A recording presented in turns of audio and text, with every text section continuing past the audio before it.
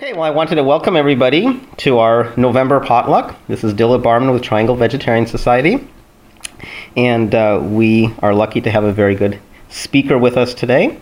Before we introduce the speaker, let me just mention that our biggest event of the year is coming up, the Triangle Vegetarian Society Thanksgiving.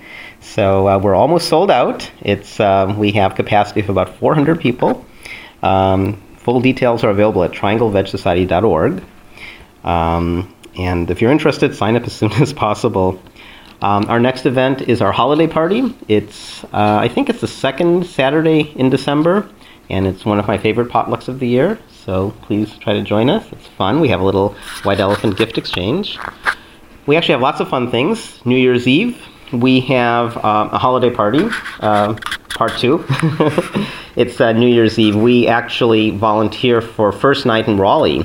And if you're willing to sign up for a 2-hour time slot, then you can help children with various crafts and things of that nature. And then you get a button that gets you in for free to first night. There's lots of activities, music and dance and so forth.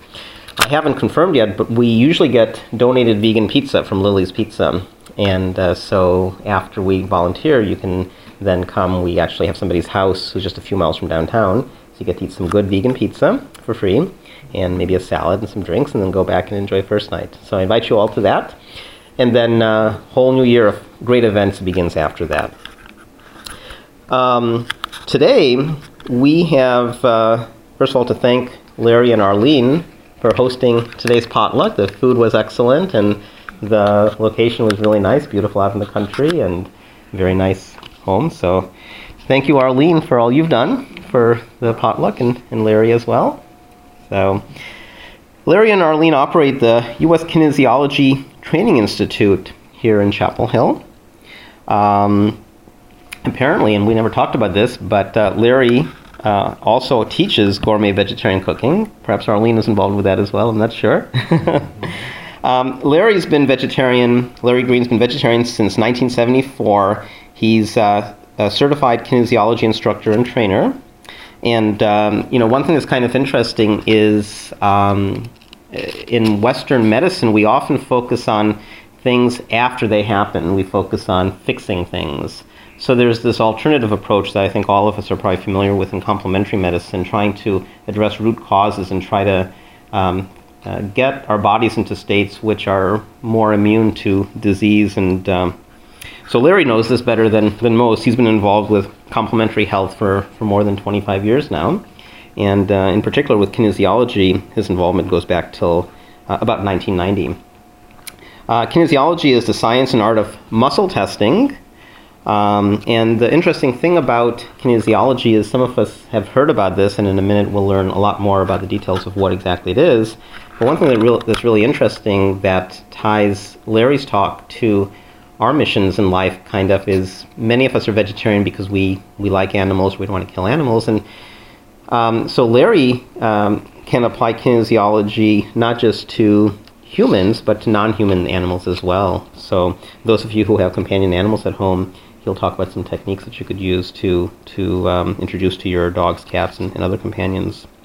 So today, Larry's going to spend maybe about half an hour and talk a little bit about what is kinesiology, how does it apply to our lives and the lives of our companion animals. And I believe Larry's going to actually give us a simple technique to reduce stress in our lives and apply some of these techniques. So with that, Larry, thank you.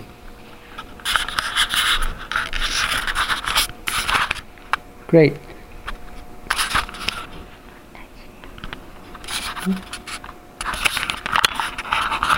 Great, thank you, Dilip, and welcome everybody.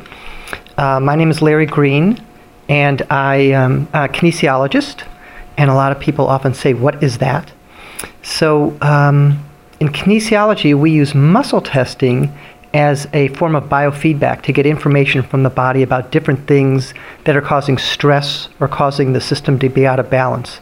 And you can get information at the physical level, the biochemical level, the emotional level, the energetic level, the mental level, the spiritual level. So you're actually able to access information at many different levels.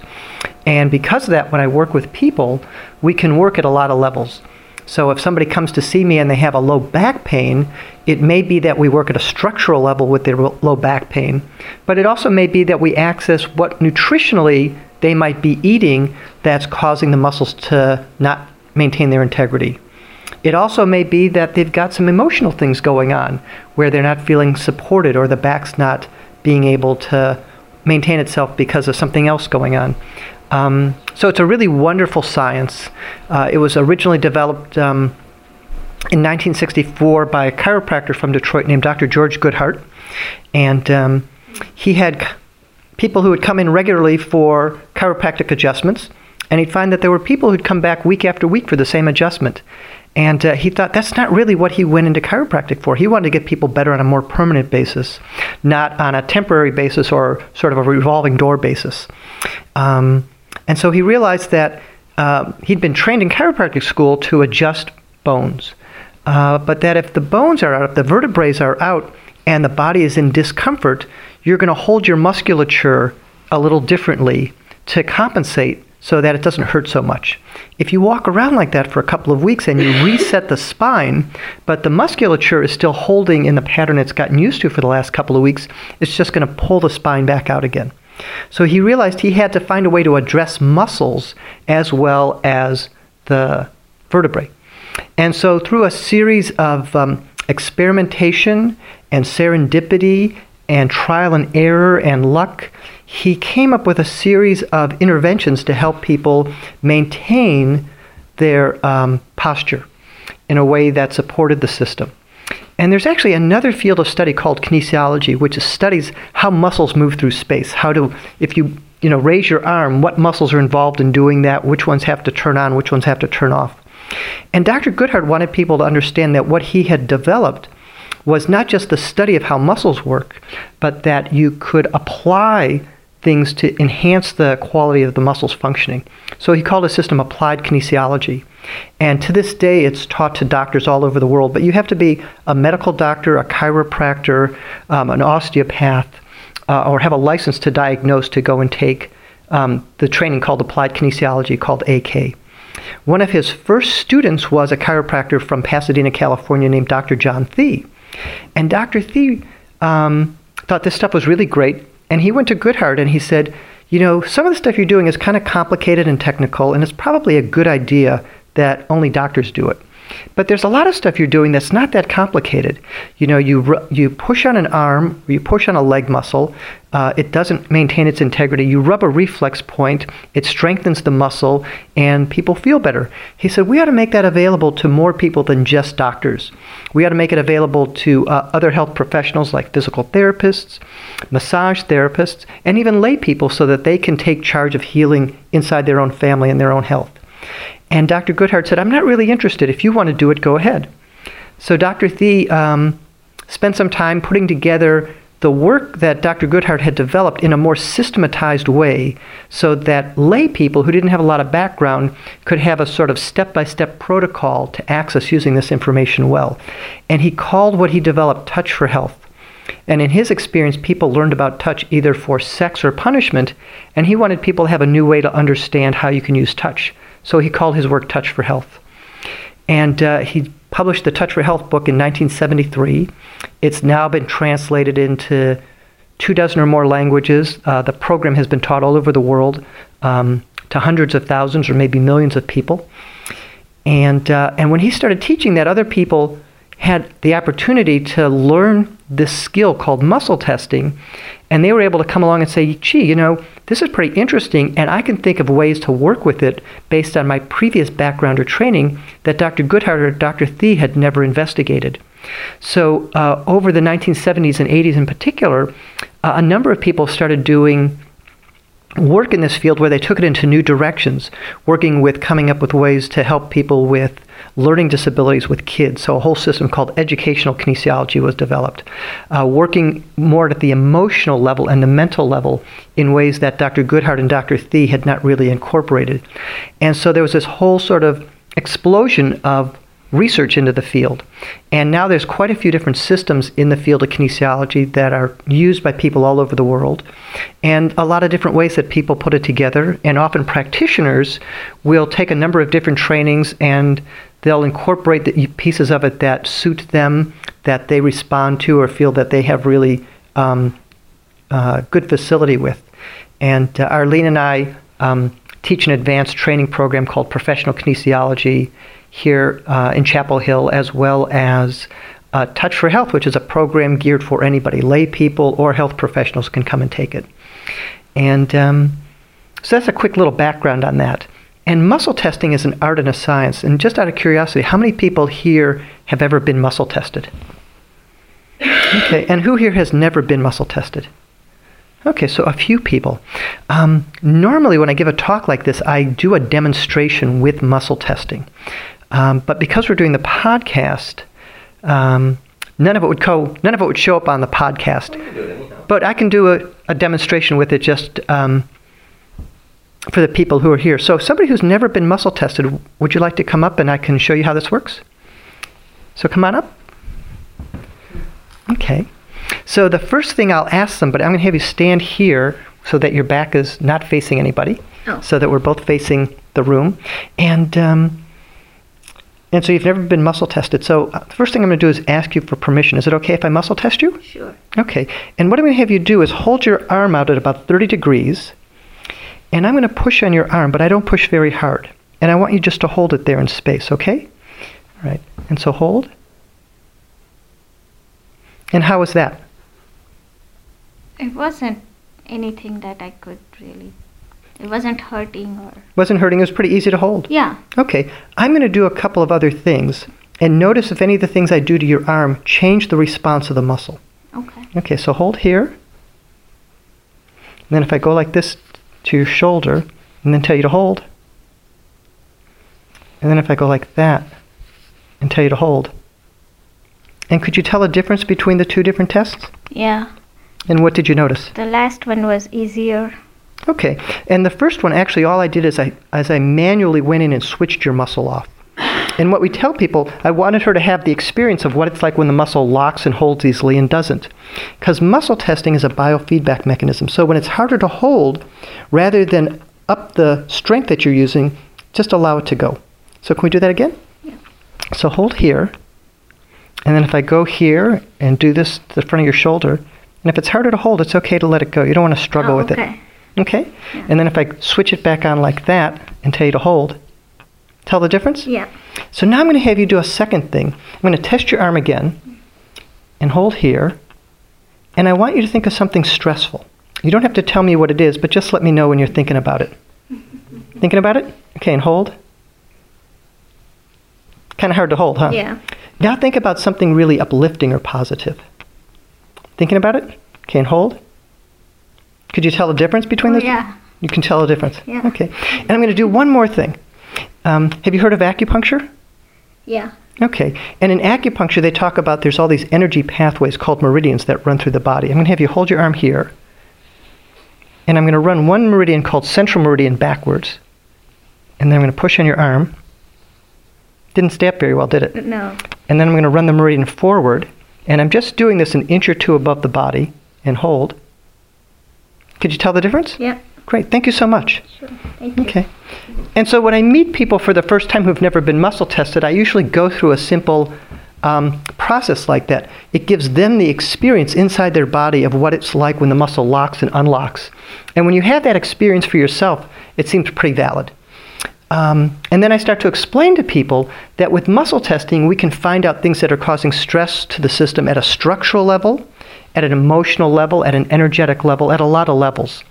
And so you got to experience that. You could tell it at the different levels. Yeah. So that's sort of the beginning of what you can do with muscle testing in terms of how you would use it with somebody. Now, the thing I was going to talk about tonight is using kinesiology with animals.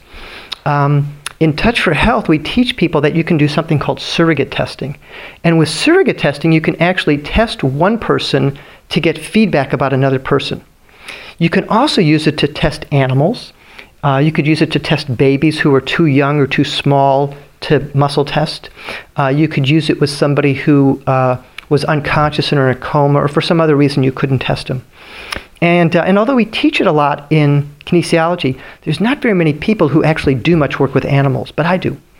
And a number of years ago, I don't remember how I started into it, but I just started telling people I would work on animals, and now people call me up and say, can you work on my dog or my cat or my horse? Or I haven't worked on any goldfish yet.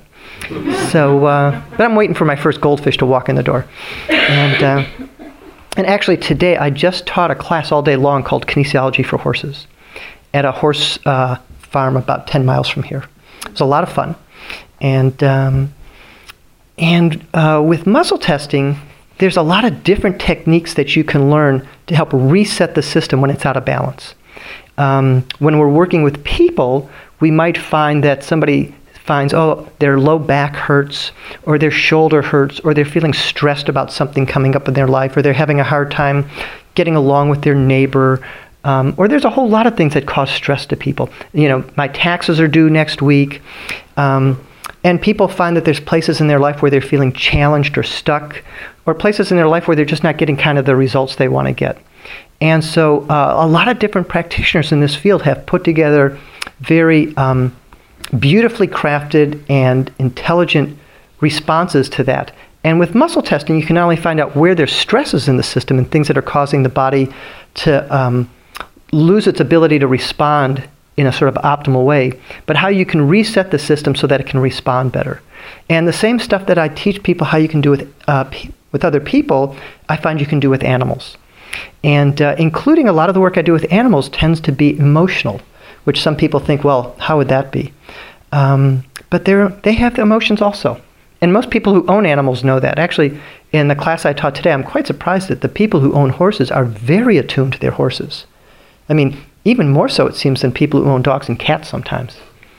I guess I could tell you a couple of stories of things I've done with animals as just a way of getting a sense of what you can do with this. So we had a woman who was a friend of ours and came and took a couple of classes, I don't know, maybe about 5 years ago. And she came over once and she said she had a dog and the dog hadn't eaten in like 8 days. Is that right, Elizabeth? Yeah, it was about 8 days. She'd taken the dog to the vet, and it had some kind of liver problem, I think, or some problem, and they gave it medication, and the dog stopped eating. And they realized it was because of the medication, so they took the dog off the medication after 2 days. But then 6 days later, the dog still hadn't eaten. And she said, is there anything you can do for the dog? And I said, my standard answer when people say, is there anything you can do for me or my pet, is I don't know, I can try. Just because I've had a really good result with some other person or animal with the same situation doesn't guarantee that I'm going to get the same result with you. Because this work, we work in a different model than the medical model. We work in a very holistic approach that balances out the being, the person or the animal from the inside out so their own resources can come to the forefront. So I went over to her house and she had a small dog that was kind of like a lap dog. So I could hold it in my lap while I worked on it. And when I got there, they had 3 kinds of dog food out in the kitchen. Like 3 kinds of premium dog food already out in bowls in the kitchen, figuring, let's tempt the dog with anything we can think of. So they were trying to tempt this dog with anything they could think of, and but the dog wasn't eating any of it. And so I spent about an hour working with the dog, and some of the work we did was emotional.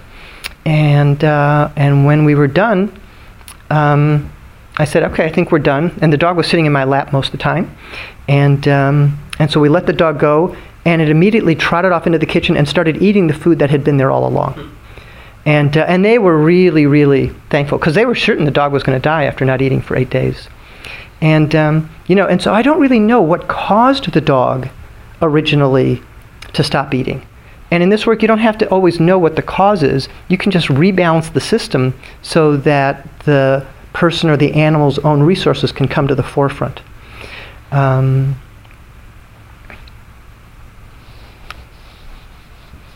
We used to have a dog who lived next door to us. We live out in the country. Those of you who are here can see that. But for the people on the podcast, they don't know that. We live on a gravel road, and we're about a half a mile from the blacktop where the mailbox is. And we had this really sweet dog who lived next door, and he lived outside almost all the time. And anytime anybody on the property, there's like 5 houses on our street, anytime anybody went outside, the dog went wherever they went, because he figured everybody down this road was part of his pack. So anytime anybody walked to the mailbox, the dog would go to the mailbox. And a little bit before we actually moved here, the dog had a really bad accident. He'd been hit by a car. He had a broken jaw, broken hip. He lost an eye, really badly hurt. And they nursed him back to health. And for a while he didn't chase cars, but then after a while he picked up this old habit of when you would walk with him to the mailbox, he would hide in the trees along the road and jump out and try and attack vehicles going by, but they had to be a pickup truck or bigger. He wouldn't bother with cars. And eventually he did get hit another time, not nearly so seriously, but there got to be a point when I was feeling very uncomfortable walking to the mailbox with him, because I was afraid each time that we walked was going to be the time he was going to get hit again. And although I enjoyed his company, I didn't have any way to keep hold of him, because being a dog, he's a lot faster than I am. And he wasn't my dog, so I couldn't really chain him up. So one day, I decided that I would do some kinesiology work on him with the intention that he would stop chasing cars.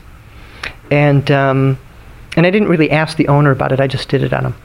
And I did a little work with him just out in the road on the way to the mailbox.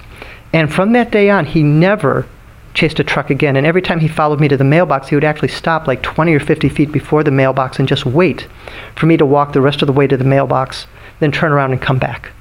And so that was pretty amazing. So sometimes you can do some really amazing stuff with this work. And the really nice thing about it is this is the Vegetarian Society, and the people who are here love animals. And this is a way that you can actually do really beautiful work with animals, and also a way that you can support animals as well as yourself in a very holistic way. And we love animals, as it says on the bumper sticker, love animals, don't eat them. And so we want to be nice to our friends, and so this is a way that you can do this kind of work if you have some training in this. And I actually have quite a few stories I could tell you, but we don't have forever to go into it. So I just wanted to give you sort of a flavor of some of the things that I've been able to do with some pets. And then I said I was going to teach you guys something tonight. And the thing I'd like to teach you is called emotional stress release technique. And those of you listening on the podcast, I'm going to explain what we're going to do, and you can also do it for yourself at home. And you can do this in conjunction with muscle testing as a form of biofeedback to find out where the stress is in the system and then notice the difference or in the response. But you can also do this without using muscle testing. And because the people who are listening on the podcast won't have me there to test them, I'm just going to teach you guys how to do this without muscle testing, but give you a way to do your own self-assessment. So I'm going to invite you to think of a stress in your life. And the stress you're going to think of can be anything you want, but I'm going to suggest and ask that for the first time you practice this, don't pick the biggest stress in your life. Okay? You can pick the second or third biggest. You can pick some garden variety stress. But if there's one thing that really stands out as the biggest stress in your life, for the practice that we're doing the first time, don't pick that. So think about that stress. And then for yourself, on a scale of 0 to 10, I want you to rate it. With 10 being it's very stressful for you. And this is your own subjective assessment. And 0 is that there's no stress around it. So does everybody have a stress? Okay, anybody not have a stress yet? Not have it rated? Okay, so now what I'm going to have you do is a very simple little exercise. It'll take about a minute. I'm going to invite you to close your eyes and place your hand on your forehead so that your hand is covering your forehead with light touch. And take a breath or two. And then while your hand is on your forehead, I'm going to invite you to think about that stress. And while you're holding there, just allow your mind to review what you already know and think and feel about that stress.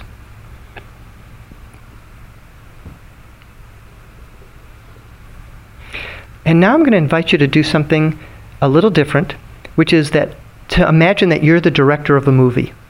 And in this movie, you get to tell all the characters what to do, what to say, where to stand, how to respond.